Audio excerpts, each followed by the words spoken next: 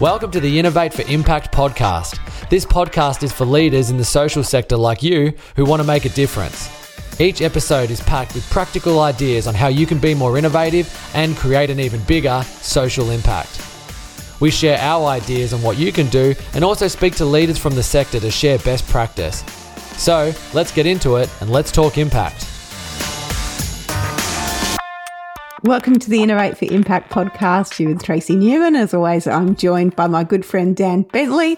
And today I'm really excited about what we're going to talk to you all about today because it's one of my favorite things. And it feels like that's one of the things that I say every single week when we're talking about things. But today really is one of my favorites because it's all about implementation, which for me is one of the most important parts of innovation. So right up until you start to implement your great ideas, they're really just ideas. Whereas when you implement them, that's when you get to see some of the benefits from all of the great work that you've done up until then. So do you want to sort of share with us all a little bit more about what that looks like? Yeah, I think one of the things that we've found with innovation is that the best organizations are the ones that deliver.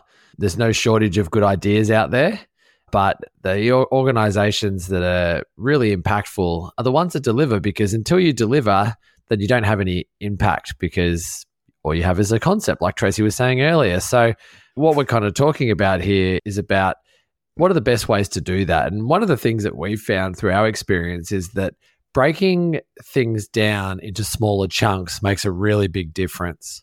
When you've got huge projects that go over a year or multiple years and they sort of seem like they take forever, then often they actually do take forever. That's right. Yes.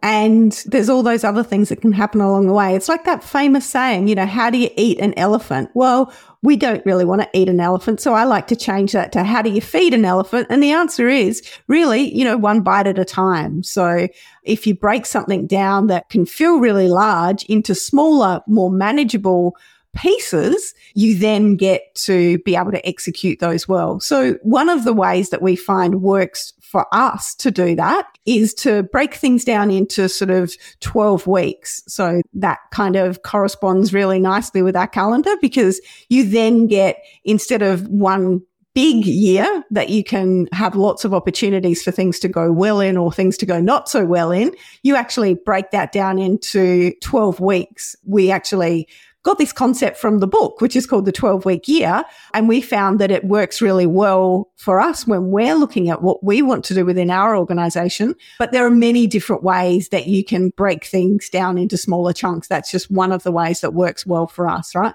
Yeah. And in other places, these are called sprints. That's another common concept. And it is about, like we said earlier, just sort of ring fencing the activity and sort of saying, we've got this shorter time frame to do it and get it done. And the theory behind it is that if you give people or even yourself just a large amount of time, what they often found when they did the research for that particular book was that it was almost like sales outcomes in organizations were always best in the last quarter of the year.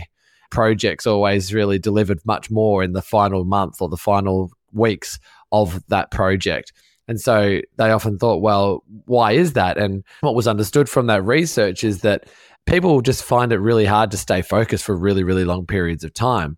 And what this does when we break it down into these 3-month or whatever that might be sort of timeframes is it enables us to stay focused on that for the whole time, because that 3-month period is a hell of a lot easier for us to do that. And what we also want to do within that time is have several smaller chunks sitting within that small chunk, so then you can really sort of tick those things off and keep that momentum going. That's what's really important about this particular thing. It is about a focus, and it is about keeping it to a point where you can see your progress faster rather than waiting for super long periods of time where you might feel like, oh, we're sort of not getting anywhere for a long time, and so then we don't keep that momentum up. That's right, because when you've got a large period of time, you set your expectations in terms of what you're going to deliver equally as large. But knowing that most of the impact happens right towards that end time means that by breaking it down into those manageable sections, that's really helpful. And really breaking down the thing that you're out to achieve. Like sometimes you can actually just gain momentum through doing something. And so breaking down what you're looking to do into those really small, manageable pieces then takes something that looks quite overwhelming and really makes it very suitable and very manageable, so that it goes from being, oh, wow, like that's huge, I'm never going to get there, to, oh, okay, well, I can do that. I can do that one thing, and then I can do that one next thing. And it really helps in terms of that motivation. So yes, it helps in terms of being focused, but it also helps in terms of being motivated when sometimes things are really tricky when you're implementing things and there are different emotional states that people need to go through. So really bringing that down to being just focusing on that next set really helps. Are you looking for innovative ways for your organisation to deliver more impact? Take our online assessment and receive a customised report in your inbox that highlights exactly what to do next. It takes only 5 minutes to fill out and it's completely free. Visit impactoconsulting.com.au/self-assessment. And I think another core concept that's part of this particular 12-week year sprint type concept is that it is also about in celebrating like it was the end of the project, or it was like it was the end of the year when you do hit that 12-week milestone. And that's super important, because otherwise it is a really long time between drinks. If you are, running this over 2 years, by delivering a piece of it, we need to almost treat that like we've delivered all of it. And obviously we know we haven't, and we know that there's more work to do. But by taking that time out, it really is another one of those things that keeps us focused, keeps us motivated, keeps that energy high, and then enables us to reset. And when we do this activity at Impacto Consulting in our own business, one of the things that we also do as well is we make sure we reset ourselves after each one of these quarters. So we do take some time out to celebrate. It's often in person as well, and we'll go out and we'll have some sort of event, like some sort of a team building thing, or we'll go out for a dinner, or have some drinks, or maybe all of the above.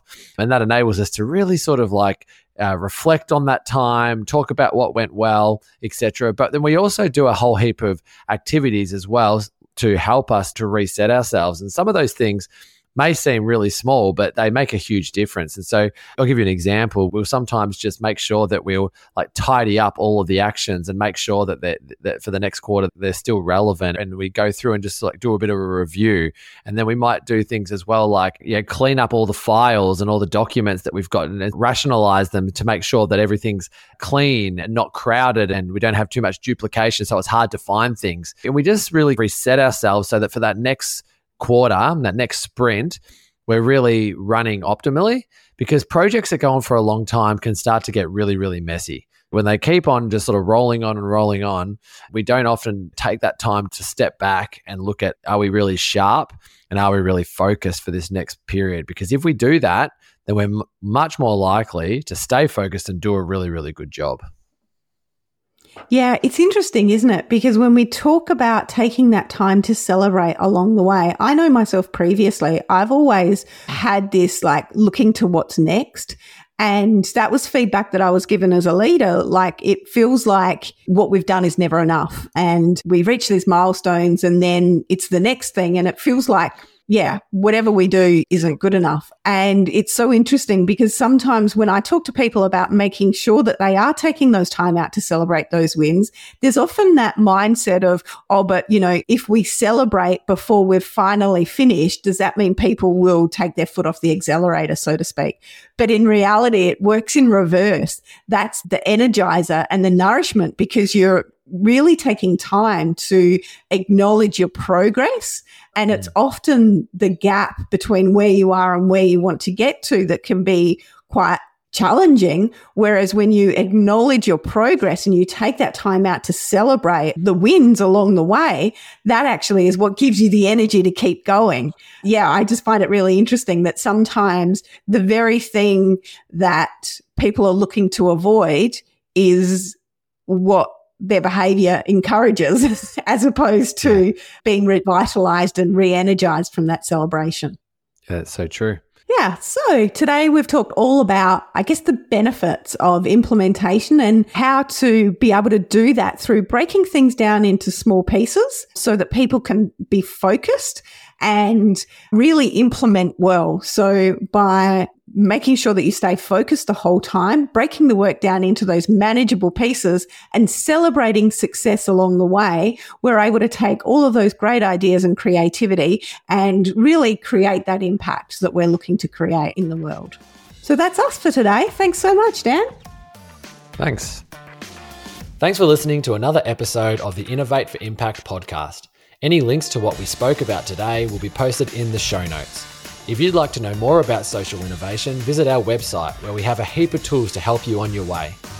Visit impactoconsulting.com.au. Thanks for listening. Now go out there and make an impact.